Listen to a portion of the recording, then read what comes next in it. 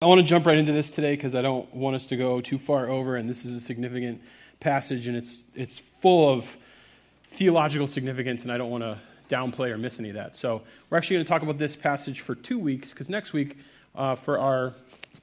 I'm just going to reset that for you, Dan. When we talk about... next week when we get together, it'll be our 4-year anniversary, and I want to talk about why we are the kind of church we are in reference to this passage. So today I'll tell you a little bit about kind of what they decided and how it went, and then on next week I'll explain why we are the kind of church that we are based on a significant part of this passage. And this is one of those defining sections of Scripture for me as a pastor. I know I'm probably not supposed to have favorites, right? You know, like they would say, which kid's your favorite? And you're like, I love them all. Yeah, I love them all, but I love Acts chapter 15 probably more than Leviticus. I'm just going to throw it out there. And that is significant because that's exactly what comes out of this passage. But I just kind of want to make sure that we do it justice. And the one thing I also want you to kind of key in on and figure out here is that this should break some of your expectations on how to look at the Scriptures, how to understand the Old Testament, how to understand the first covenant and the second covenant, the Old Covenant and the New Covenant. And you may be sitting here thinking, I don't really think about any of that. I look at the Bible and I weight it all the same. And you're like, I understand where that perspective comes from. But in this section, we're going to see that there's a new way of moving forward, a new way of doing things, a new way of interpreting and understanding the whole entire Bible. And it is sometimes very freeing to people to hear this and understand this and apply this. And I'm going to do all this without trying to get myself in any theological trouble. So this is what we're going to do today. And I would say the one thing that comes out of this passage that's really important is that it was very clear to me that the first church wanted to make sure that there was a unified church and not two churches. It would have been really easy, and I'm going to explain why this is important in a minute, to have a Jewish church and a Gentile church, a Jewish church and a non-Jewish church. Could have been termed the people who grew up with religion and the people who grew up with no religion. There could have been two different churches. We're always in danger of that in different forms. Even now, as we kind of are seeing our economy and the economy in general kind of split into a conservative and a liberal economy, or a woke and a non-woke economy, or just apply whatever thing that divides us as a nation right down the middle, and you can see two different groups of people starting to come apart and lose unity together and miss what is they actually have in common and focus in on the things that they don't have in common. And the church dodged that bullet. In fact, I would have said divinely inspired, were pushed to make difficult choices to make sure that there was one church moving forward, not two. Okay, so I'm going to pick it up here with Acts chapter 15, verse 1. If I can get this to, oh boy, stay like that. Feels like I'm going too far. There we go. Perfect. All right, Acts chapter 15, verse 1 is where we are today. And so yeah, we're starting with, this is definitely not correct. FYI. Yes, so I'm going to read what I have in my on my screen here, and you guys need to figure out what this is, because this ain't what we're supposed to have on there. So, Acts chapter 15, verse 1. If you got it on an app or a Bible, follow along. I wouldn't put that up until it somehow matches what we have. Certain people came down from Judea to Antioch and were teaching the believers, unless you are circumcised according to the custom taught by Moses, you cannot be saved. And so Antioch is where now the center of the church has moved from Jerusalem to Antioch. Jerusalem has had its day. It is kind of waning in its significance to the church throughout the region. Antioch now is the place where they're sending missionaries. They're reaching people who are lost, who are far from God. They're doing all kinds of ministry with all kinds of different people, fulfilling the mission that the church had in Acts. Okay, so this is where all the heavy-duty stuff is going on. This is where all the incredible testimonies are coming out of. You're going to see that in a second, where you're starting to see people who are very far from God, who grew up with no religion at all, who are finding their way into this church and understanding who Jesus is and having their lives changed by Jesus and the resurrection. And they're doing it without the background of being a religious person and without any of the baggage that comes along with following the law, meaning They ate the pork and they ate the shrimp and they dressed how they wanted and they did different things. There's all kinds of stuff that they did that would have been completely a problem for a Jewish person. And if you had applied all this stuff to what was going on in Jerusalem, I mean, still Jews, if they were following the law, they couldn't do business with Gentiles. They couldn't eat with Gentiles. They couldn't, go into Gentiles' house. They couldn't have them stay with them. There was a lot of problems. They couldn't share meals together. There was a lot of problems with the church trying to figure out how do we bring in this formerly religious group of people who have this baggage of the law, following all these 600 rules that are on top of them and doing them as well as they can, and these people who have no regard for any of that. These non-religious people who have no regard for any of the 600 laws. They're basically, kind of not following any of the customs of the Jews.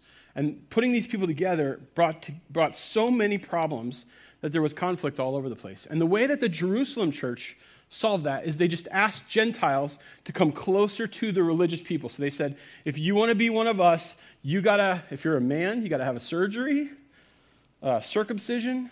As an adult, by the way, I'm just going to throw it out there. I don't think they were reaching a lot of non-Jewish men.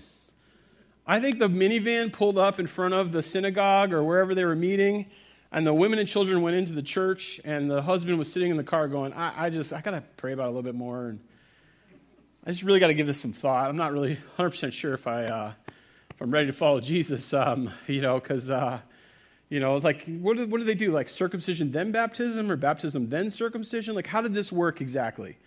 And it wasn't just that one issue, although that's the issue that's going to be come to the forefront. But there was more than that. The way that you eat, the way that you treat other people. They basically were taking believers, turning them into Jews so they could become Christians. It makes no sense. This is not what Jesus has asked us to do. And so that new member class was probably full of women and children, but not a lot of men. And it was probably a pretty significant problem for most people to follow Jesus. Okay? And that area, basically Judea, sent people behind Paul in Antioch and tried to teach against what he was teaching. Now, Paul has been in Antioch off of his first missionary journey, kind of recovering from his stoning and his, going back home and kind of hanging out in Antioch and recovering. He's been there for a couple years preaching, and that's really important because he's given him time to kind of start to teach the stuff that he learned from Jesus before Jesus rose, or during his experience with Jesus that he had after Jesus was risen. Okay, and so he's starting to teach, and that stuff's starting to take root. And Antioch is growing, and things are happening, and people are following Jesus, and it's really, really, really exciting. People who are far from God are coming close to God. So then it says this.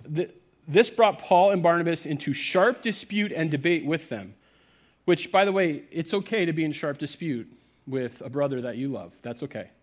The thing that's not okay is to not deal with the sharp dispute that you have. I know none of you have ever done that. This is not a common thing here where people just treat you like you're their best friend to your face and then hate you behind the scenes. I know that doesn't happen. I know that you don't do that. I know that's not passive-aggressive. This is not a passive-aggressive area. I get it. But sharp dispute can actually be really important sometimes. It can wake people up from some of the stuff that's going on in their life that they need to have brought up. It can deal with some of the tension that you have between people who love each other and should be in community. It's something that's important. And so Paul and Barnabas came into sharp dispute and debate with them. And these are the people that came down from Judea to teach behind Paul. So Paul and Barnabas were appointed, along with some other believers, to go up to Jerusalem to see the apostles and elders about this question. So they decided, let's get all the people who have some sway here together, and let's have them talk it through, and let's have them figure out where to go from here. We're going to let the leaders of this church make the decision about where this church should go. And when they say church, they didn't mean the church in Antioch and the church in Jerusalem. They meant the church. Now, this is really tough for us because the way that Christianity is splintered in our world today and the way that it's split in many different ways kind of tends to make it feel like there are a lot of different churches. There are a lot of different movements. There are a lot of different things going on. And most of the time, if we're talking about the church, we're talking about this church. But sometimes when I'm talking about the church, we're talking about the global church or the universal church, all of us put together who are moving the ball down the field and kind of serving the mission. And you kind of ask the question, who's on this team and who isn't? Well, there are varying degrees of churches that are doing what we've been called to do here in Acts and in the New Testament. And so it gets a little bit weird today thinking about all the different churches. Like, so here's a good example. In one of the sections of Scripture here in Corinthians, Paul talks about this person is in sin. And he says, hey, if you get to the end of trying to work this person out of the sin that they're in and they're like damaging the church and there's a big problem, he says, then you should just boot them out of the church. And that sounds like, wait, why would you boot them out of the church? Like, that sounds terrible. You would actually just kick them out of the church because they won't stop sinning and they haven't responded to any of the the confrontation that you've given them. Like, what in the world? Why would you ever do that? Well, today, if I booted somebody out of this church, there's like 100 churches they can just go down the road and go to. It wouldn't have carried the same amount of weight as what would have happened then. If you were booted out of the church at that point, you were booted out of community, out of connection, out of, it was a way to wake a person up who had gone off the rails so badly that they were really damaging the church or damaging themselves or damaging their loved ones that they're in relationship with and their family. It was a way to really wake somebody up and cause them to change. And, well, now that wouldn't work. There are 14,000 churches out there. You probably passed 2 great churches, 3 great churches, 5 great churches on your way here. By the way, thank you for being at Pursuit. And I love what we're doing, and I think it's awesome. I think everybody should come and be part of what we're doing. But there's a lot of great churches, and we're moving towards the same goal, right? And so hopefully this is going to get itself figured out by using the universal church and the leaders at both of these main 2 churches to come together and make a decision together. And I think sometimes when we think about that, the way that we govern ourselves is we're part of a denomination of churches. There are 200 and how many? 250 churches in our network, our local area, which is Minnesota and Iowa. And we're loosely affiliated because we choose to be affiliated with one another. And we are locally led at our church. So we have leaders here that make decisions here, and we submit to our denomination above us. And there are 250 other churches that are also in submission in the same way because we choose to be. That's good. That's what we want. So for us, there is a team that we're on, which is a bigger church than just us, okay? If we ever, by the way, had a problem that rose beyond the level of leadership we had here, we have a denomination that can step in and help us, but we would choose to invite them in and choose to ask them to help us, and we'd be looking for it. Okay, anyways, that's enough of the ecclesiology here. All right. So it says, they came to sharp debate. So Paul and Barnabas were appointed, along with some other believers, to go up to Jerusalem to see the apostles and elders about this question. The church sent them on their way, and as they traveled through Phoenicia and Samaria, they told how the Gentiles had been converted. The news made all the believers very glad, and when they came to Jerusalem, they were welcomed by the church and the apostles and elders, to whom they reported everything that God had done through them. And that is, by the way, the thing that gives your church life, is transformation, stories of transformation, testimonies of transformation, watching people be transformed. More on that in a second. But that is the fruit of a church. That is the fuel to keep the church going. And that is what pushes all of us to do the things that we do. For those people who are over in kids ministry right now, they're in a classroom full of 2-year-olds that are climbing all over them. And it's the worst hour of their week. I mean, probably not. They probably love it. But it's the best hour of those kids' week. Right, that we give and we're generous and we serve and we lay ourselves down because we see transformation happening in this church. Because we watch people's lives be changed and we think, I can change someone's life. I can change this 2-year-old's life. I can change their parents' life. I can be part of the things that are happening in this church. And that was the testimony that they told all the way through the region as they went to Jerusalem. They just continued to hit church after church, community after community, and share the news and tell everybody what was going on and encourage them and say, this is a movement that won't ever be stopped. And by the way, it wasn't. We're still here meeting today because it wasn't stopped. Jesus himself says, my church will never be overcome. It will always be successful. It is the way that I've chosen to do this. And so this is the story of transformation that fuels the church. It fuels any great church. It fuels our church. Then some of the believers who belonged to the party of the Pharisees, stood up and said, the Gentiles must be circumcised and required to keep the law of Moses. They probably were more like, the Gentiles must be circumcised and required to keep the law of Moses. Hold on a second. Now, this church is probably about 20 years old at this point. And now there are people who are in the room, who are in leadership, who are calling some of the shots, who are part of the Pharisees. I don't know if you really focused in on their role in the whole gospel of Jesus going to the cross and him dying and him being resurrected. They had kind of a tough role there. Jesus kind of gave them some of the hardest language he gave anyone in the entire Bible. They were kind of the ones that were really forcing and pushing for Jesus to be executed. These were the bad guys. These were the guys against Jesus. And now some of them are in leadership. And you might look at that and you might say, well, that's great. Anyone can be reformed now. This is transformation. This is great. But they're still identifying with the party of the Pharisees. They're not identifying with Jesus' new covenant. They're not identifying with the way of Jesus. They're identifying still with what they grew up in and what was the religion of their choice.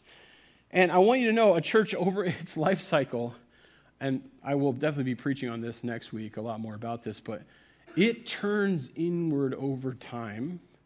You start turned outward thinking, let me reach the world, and we start to turn inward and focus on ourselves over time, and we go from being unreligious, only religious enough that we have to be, to being too religious. And it becomes barrier after barrier for people, and then all of a sudden the people that are in charge are the ones going, there are rules and there are guidelines, and we have to do this, and we have to exclude these people and do it this way, and it has to be like this. And over time, the church transforms. This happens, by the way. You can see the life cycle of churches with a 10-year window and a 20-year window, that they either do one of two things. They turn inward on themselves and they slowly die, or they stay completely outwardly facing and they slowly grow. Okay, these are the two options that you have. We will always be looking outward, forcing it to be looking outward, because we know naturally we're going to go inward. Naturally we're going to go, I have my people, I have my small group, I'm happy with the people that are here. I don't necessarily need anyone else. Anybody who makes me feel uncomfortable, I'd rather exclude them. This is good. I like this size. I know all these people. And we kind of start turning ourselves inward. And that just happens in the life of a church always. And we have to fight that all the time. We have to fight it all the time. This is why some of our values, which this is what I'm going to preach on next week, our values. But some of our values are thinking about people who aren't here yet, because there is nobody in the church fighting for and communicating for and thinking about people who aren't here. And yet they're the ones we're supposed to be making decisions for. Trying to reaching out to, trying to get into their lives and help them understand the gospel. That's what it looks like to be a church that is outwardly facing. And this church is seeing some of this inwardness happening, because these Pharisees are now trying to go, hey, this Jesus thing was great, but let's continue to add on some more Jewish stuff. It's almost like they're taking the new covenant that Jesus came and they're mixing in old covenant. They're like, hey, let's do a little bit of Leviticus and a little bit of Deuteronomy. We'll just throw this in here. We got this whole Jesus thing, but then we got a little bit of this Old Testament. And we do this too.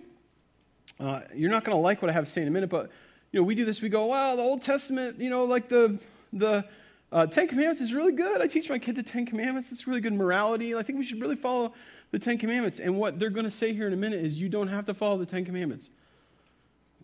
Just stick with me. I know. You're like, wait, hold on. Is this guy going off the rails? Just stick with me. Then some of the believers who belonged to the party of the Pharisees stood up, the religious people, the Gentiles must be circumcised. The apostles and elders met to consider this question. So they're making a decision for the church. All the leaders are there. In the room, we know, is Paul and Barnabas and James and Peter. James, the brother of Jesus, is now in charge of the church in Jerusalem. And by the way, that's, to me, one of the greatest proofs that Jesus is who he said he was, because what would it take for you to worship your brother? Just let it sink in for a second. You wouldn't want to, right? And basically, James, who knew Jesus through and through and grew up with him and knew all the quirks and were together growing up, was now completely transitioned to worshiping Jesus. He wrote the book of James. We can go and see what he has to say, and he's leading the church. And so we've got Peter and James and Paul and Barnabas and probably some of these Pharisees and probably some of these different people in the mix. And it looks like Luke might have even been in the mix or been able to see what was going on because he's giving a firsthand account. It's either one of the people that was in the room or there were a lot of people in the room able to see this debate. And so here's the debate. After much discussion, Peter got up and addressed them. So they're going back and forth. Somebody says, you got to be circumcised. You got to go through this thing. And then Paul and Barnabas are like, nope, that's not true. We've been watching Gentiles come to Jesus. We haven't circumcised any of them. This doesn't make any sense. We don't need to follow the law anymore. So Peter gets up and addresses them and says, brothers, you know that some time ago God made a choice among you that the Gentiles might hear from my lips the message of the gospel and believe. He's going back to the time when he kind of reached out to the centurion and had this vision and was able to share the gospel. And so he's telling the story again that he's probably told a million times to help some of these religious people get over their religion and get into this idea that this is a new covenant. He says, God, who knows the heart, by the way, so God's the one that judges, not us. We don't need to worry about the judging. God's the one who judges. He knows the heart. Showed that he accepted them by giving them the Holy Spirit, just as he did to us. He did not discriminate between us and them, for he purified their hearts by faith. And he basically, and this would be Paul's communication too in Romans chapter 2, he talks about there's a different type of circumcision. It's not a physical circumcision anymore. There's not a place on your body that you can show that you've been circumcised, but now there's a circumcision of the heart. And this is what Paul had to say in Romans chapter 2. A person is not a Jew who is one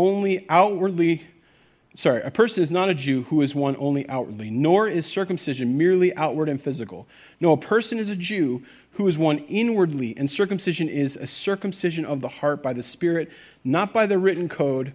Such a person's praise is not from other people, but from God. And so Paul would come back and he would second this motion that you are made, justified in God's sight because you're circumcised in your heart. You've decided to change your heart in the direction of God and to pursue him.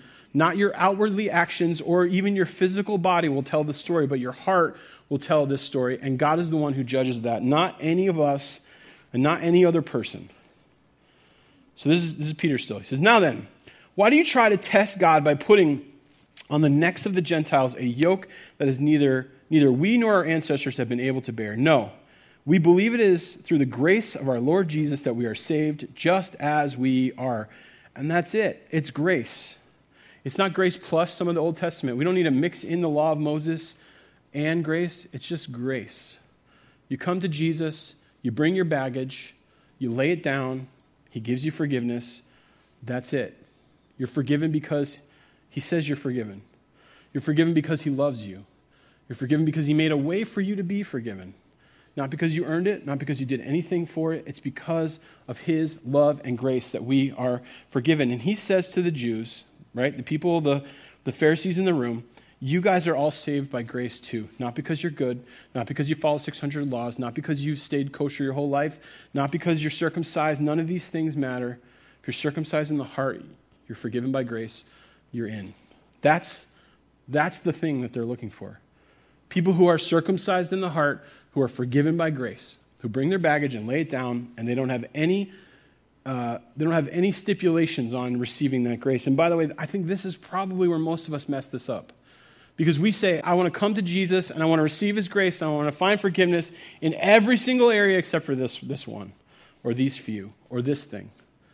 And I think that's what's happening nowadays in a lot of lives of a lot of people, is they're saying, I like Jesus, and I want to receive grace, but please don't touch this area of my life.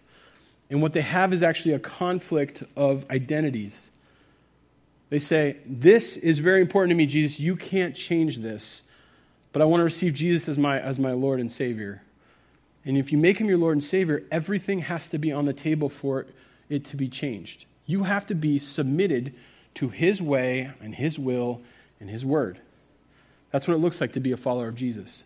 Doesn't mean we hold back things and go, not this area, everything else but not this. And you'll see why that could be a problem here in a second.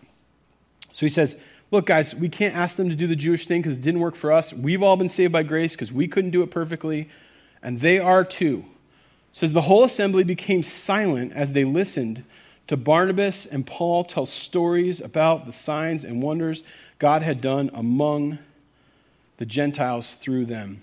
And so Peter and Paul used testimony to win the argument. They shared stories about transformation in people's lives, and that was the end of the argument. The Pharisees were probably sharpening their pencils and lining up Old Testament verses to argue over, and Paul shares the story of people whose lives were transformed, and it shuts everybody up, and they hang on every word that he has to say, and they pay attention to what he's saying, and all of them at the end of it go, yeah, you know what? He's right. And when people ask you if you can be saved, this is what grace looks like. I mean, I feel like sometimes we struggle with this, and we go, well, is it okay that you can be saved on your deathbed? And yes, that's what grace is. Even the worst person in the world, yes, that's what grace is. The best person in the world and the worst person in the world still both need grace. We're saved through grace. And here's a story and another one and another one and another one. But really what they're having a conversation here about is whether or not we need to mix and match some of this old covenant and some of this new covenant to make it work. And we've gotten way out of whack here, I think, in our American Christianity in trying to mix and match behavior stuff from the Old Testament and grace from the New Testament. We go, grace is great, but also you shouldn't do this and this and that and this and that. I don't know if you grew up in this kind of like mixed up version of what Christianity is, but you kind of had this one message telling you it's grace by faith and the other message saying, but also don't do this and that and this and that. I feel like as a youth pastor, that was always my problem because I had parents that were saying, please keep my kids from drinking and having sex and doing drugs and making terrible choices. Please just help them be good kids. And every parent wants that. There's not a parent out there who's like, please help my kid drink and do drugs and have sex. Like, well, there might be in today's world, that's how messed up our world is, but not any of the ones that I had in the church, right? A lot of them were just saying, please modify the behavior of my child. Please use Jesus to modify the behavior of my child. And that's what a lot of this was. The Old Testament was all the rules and laws, the 600 things that you had to do to be a separated, God-fearing Jew. But we don't need to be a separated, God-fearing Jew. We don't need to follow the old way, the law, the old covenant. We get a new covenant. And I mean, in one way, it's awesome, right? The old covenant has been superseded by the new covenant. It's been upgraded. The old was fulfilled in Christ, and now the new one is offered to us. This is where I'm going to get myself in trouble, but our new covenant is more inclusive, is much simpler, and is way more difficult to keep. Okay? Focus in on this for a second. It's more inclusive, much simpler, and way more difficult to keep. It's easier to follow 600 laws than it is to follow the new covenant that Jesus has given us. And yet it's way simpler. There's not a set of rules. Now, this is going to be really, if you're a rule-following person, you kind of hate the sort of nebulous nature of what I'm about to share with you. But this is what Jesus left us with. And this is what he gave us. And so what are you saying? You're sitting there thinking, what is this guy saying? That we can murder and steal and lie? Now, we don't have to follow the Old Testament. We don't have to follow the 600 laws. We don't have to follow the 10 Commandments. No, I'm obviously not saying that. Okay? I'm not saying go hog wild. If you ask the question, what can I get away with? You've missed the idea of what the new covenant is. It's not what can I get away with. It's how close can I be to God in relationship. Okay? This is a relationship. We don't ask how much I can get away with. We seek to do everything we can to please our Father and care for one another. Just hang with me for a second. It's more inclusive. Here's what Paul has to say about the new covenant in Ephesians chapter 4. But now in Christ Jesus, you who were once far away have been brought near by the blood of Christ, for he himself is our peace, and he made the two groups one and has destroyed the barrier between them, the dividing wall of hostility, by setting aside in his flesh the law and its commands. He set aside the law and its commands and brought the two groups together, the non-religious and the religious, and brought them together because we don't need to follow the old covenant anymore. There's a new covenant that brings us all together. Okay? It's much more inclusive. It doesn't include just Israel, and you don't have to become a Jew to be a Christian. You are now invited into a relationship with God. You're able to, as Hebrews says, enter his throne room boldly because of your relationship with Jesus. You're able to have direct access to God through this new covenant, and it is much more inclusive. In fact, it's so inclusive, it should make us all feel uncomfortable. I know the Jews back then were incredibly uncomfortable with how grace-filled and inclusive the gospel was. Okay? So just hear me when I say that. It's much more inclusive than you think. It says his purpose was to create in himself one new humanity out of two, thus making peace. Okay, it's much more inclusive. It's much more simple. Our new covenant is based on love the Lord your God with all your heart and all your soul and all your strength and all your mind, and love your neighbor as yourself. It's based on a new command I give you: love one another as I have loved you. So you must love one another, and by this everyone will know that you are my disciples, if you love one another. It's the Great Commission. Therefore, go and preach and teach and show everyone everything that I have commanded you. This is your mission as a believer. And so, yes, are all of the law, all of the important parts of the law, are they in that simple command that we have to love the Lord your God with all of your heart, soul, and mind, to love other people as yourself, to love others as I have loved you? Would you murder? Would you lie? Would you do all the things that are in the Old Testament? No, you would avoid the things that would break those relationships, that would destroy the creation that God has done. If you're in relationship trying to be closer to Jesus, trying to pursue Jesus, you're going to do all the things in the Old Testament that you should be doing and none of the ones that you shouldn't. It's much simpler. It's, hey, seek after God. Pursue him. Love the Lord your God with all your heart, with all your soul, with all your mind. Make him first. Right? Love your neighbor as yourself. Treat them the way that you were treated by Christ. Okay, that's the new command that we're given. And it's more difficult to keep. Jesus himself, he said when, in his main teaching, hey, you've heard it said, and this is, where we get to murder here. He says, you've heard it said, right, by people long ago, you must not murder, and anyone who murders will be subject to judgment. But I tell you, anyone who's angry with his brother or sister is subject to judgment. He says, whatever the law said about what the standard was, I've actually taken that standard, and I've now asked you in your heart not to murder, not to hate, not to be angry with your brother. That's actually where murder begins. It begins in your heart. He says, to anyone, you've heard it said, you shall not commit adultery, but I tell you that anyone who looks at a woman lustfully has already committed adultery with her and has done so in his heart. He says, the standard for me is your heart. It's not the rules and the laws and the regulations. It's this relationship that now you can have with God through the grace of Jesus Christ and the resurrection, that now you can have relationship. But it's simple, but it's also incredibly difficult to keep. We've asked the question, what can we get away with? And we missed the point. That it's not what can we get away with. It's how much can we be transformed into who Christ has made us to be? How much control can we give the Holy Spirit? How many parts of our life can we submit to Jesus in his ways?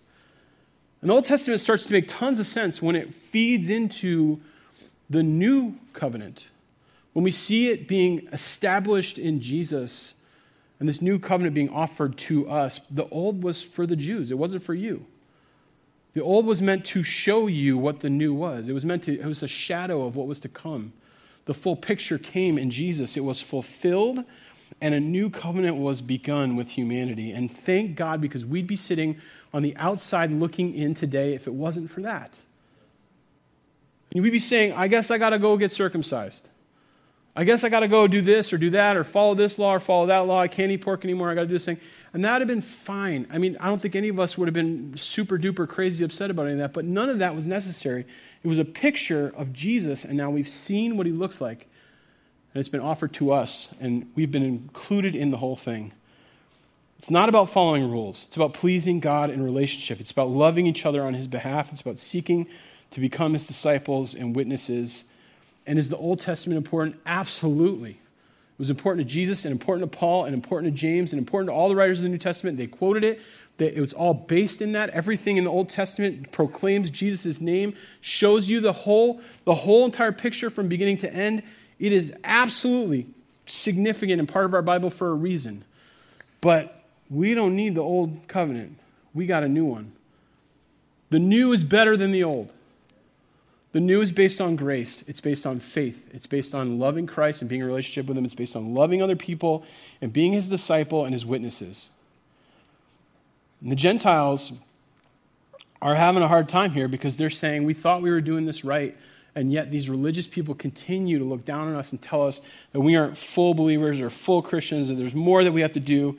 And we're kind of watching this all work here in Antioch. So it says when they finished, James spoke up. So here's the brother of Jesus, who's now the leader of the church, and he speaks up to kind of settle the matter. And he says, brothers, listen to me. Simon has described for you how God first intervened to choose the people for his name from the Gentiles. The words of the prophets are in agreement with this. So he consults the Old Testament and he starts to show how Jesus comes through this as God's plan from the beginning. As it is written, after this I will return and rebuild David's fallen tent. Its ruins I will rebuild and I will restore it. And the rest of mankind may seek the Lord. And when all Gentiles who bear my name say, says the Lord, who does these things. He says, it was always part of the plan to reach everybody with this message. He said, these are things we've known from long ago. Thank God, because that's us. It's my judgment, therefore. And this, to me, is the defining verse. And if you were going to do a little verse memory, or you're going to write this one down and put it somewhere, or you're going to think through what it means to be missional in this world, this is a verse that hits so hard, that rings out in this entire chapter. It is my judgment, therefore, that we, the religious people, the ones who grew up Jews, the ones who understood what it meant to follow God correctly and follow the 600 laws, that we should not make it difficult for the Gentiles who are turning to God. And I want you to stop and look at that verse for a second. And I want you to understand that there's a lot going on here. But what he says is the religious people need to draw near to the ones who aren't religious. The ones with the religious baggage need to unload their baggage and draw near to the people who are far from God. But he defines who these people are. Yes, they're Gentiles. They're people that didn't grow up with religion. They don't have any religion. They don't understand the law. They don't know what they're not doing right. We need to draw near to them and make it easy for them to come and follow Jesus. No circumcision, no dietary laws. Let's just help them know Jesus. That's the most important thing. But he says this about them. He says, I don't want to make it difficult for the Gentiles who what? He qualifies which Gentiles he's talking about here. He doesn't say we should make it easy for every single Gentile, no matter where they're at on the spectrum of faith. He doesn't say the ones who look exactly like the culture, who are really far into their own personal ideology or identity. He's like, I'm not going to try to make it easy for them because it's going to be very difficult for somebody who looks just like the culture to come and know Jesus. That's going to be really hard. That person's going to have to change significantly. We're not going to make it easy for everybody who looks like the rest of the world around. We're going to make it easy for the people who are turning to God. The people who are turning to God. That if you see in somebody an opening where they're saying, I don't know where I'm at with this God, and I want to know where I'm at, that I'm ready to submit to his teaching, and I'm ready to change my life and be transformed. And I think the difference between us just openly accepting and trying to straighten the path for every single person in the entire world is not a fair thing for us to be doing. We don't actually want to become like the culture to reach people who are so far into the culture that that would be the only way to get a hold of them. We want to create a nice, even path, an easy entry for people who are turning to God, who are submitting their hearts to Christ, who don't know what they're not doing right yet, who are all kinds of messed up, who bring all kinds of baggage into here, but they're interested in submitting to Jesus. They say, not my identity, his. Not my thing, but his. Not my political thing, but his. Not this thing, but his. I want to turn and get to know Jesus. It's those people that we want to make it so easy to know Jesus, to focus on the main thing. And I think we get ourselves into trouble. Yeah, should we love every person we come in contact? Absolutely. Should we become like the world? There are some ways we should, and other ways we should not. Are we making the path straight for every single person? Sometimes you can't make the path straight for somebody who's not going to be submitted to Jesus.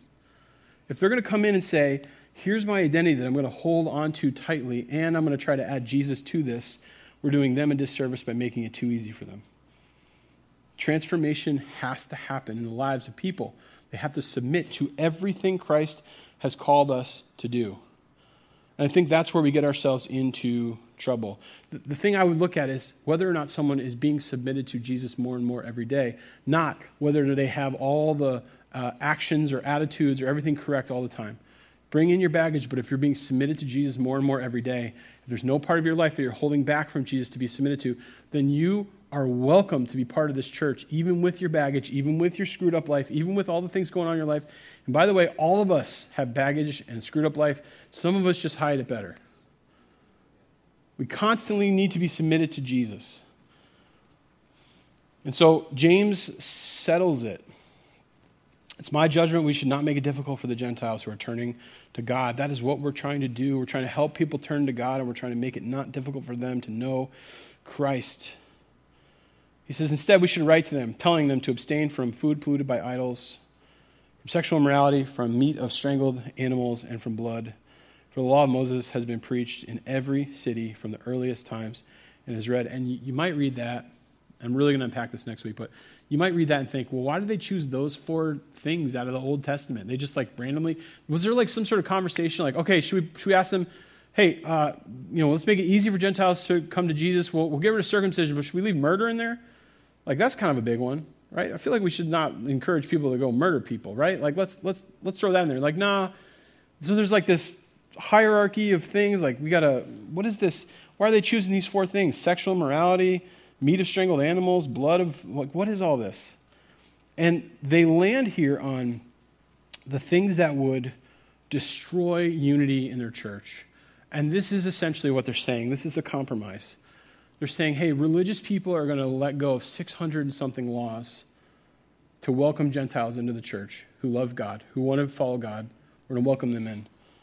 But if the Gentiles continue to do a few of these things, it would actually split this church into 2 and destroy the church from the inside out. People couldn't eat together. They couldn't be together. This would create all kinds of problems for those of us who are religiously still not able to let it go. And so what we're asking for the people who are free, the Gentiles who are by grace alone, we're just asking them to do just a few things to create unity in our church, because we don't want it to be 2 churches. We want it to be 1 church. I'm going to leave it there, because next week I want to dive back into that section, and I want to outline for you what that means and what that means to us as a church. But here's where I wanted to land today. Are you fully submitted to Jesus in every area of your life? Are you continually turning to God every day, every week, every month, all the time? Because that's what it looks like to follow Jesus. It's not 600 laws, it's grace. But it's someone who has received grace and continues to turn over more areas of their life for Christ to change and be transformed. It should be stories that we tell each other all the time of places, maybe small areas, maybe big areas, places we have been transformed by the power of the gospel. That continues to fuel us as a church and continues to drive us as believers in Jesus, and that we should make the path straight for everyone who is turning their heart in submission to Jesus. Let me pray for us.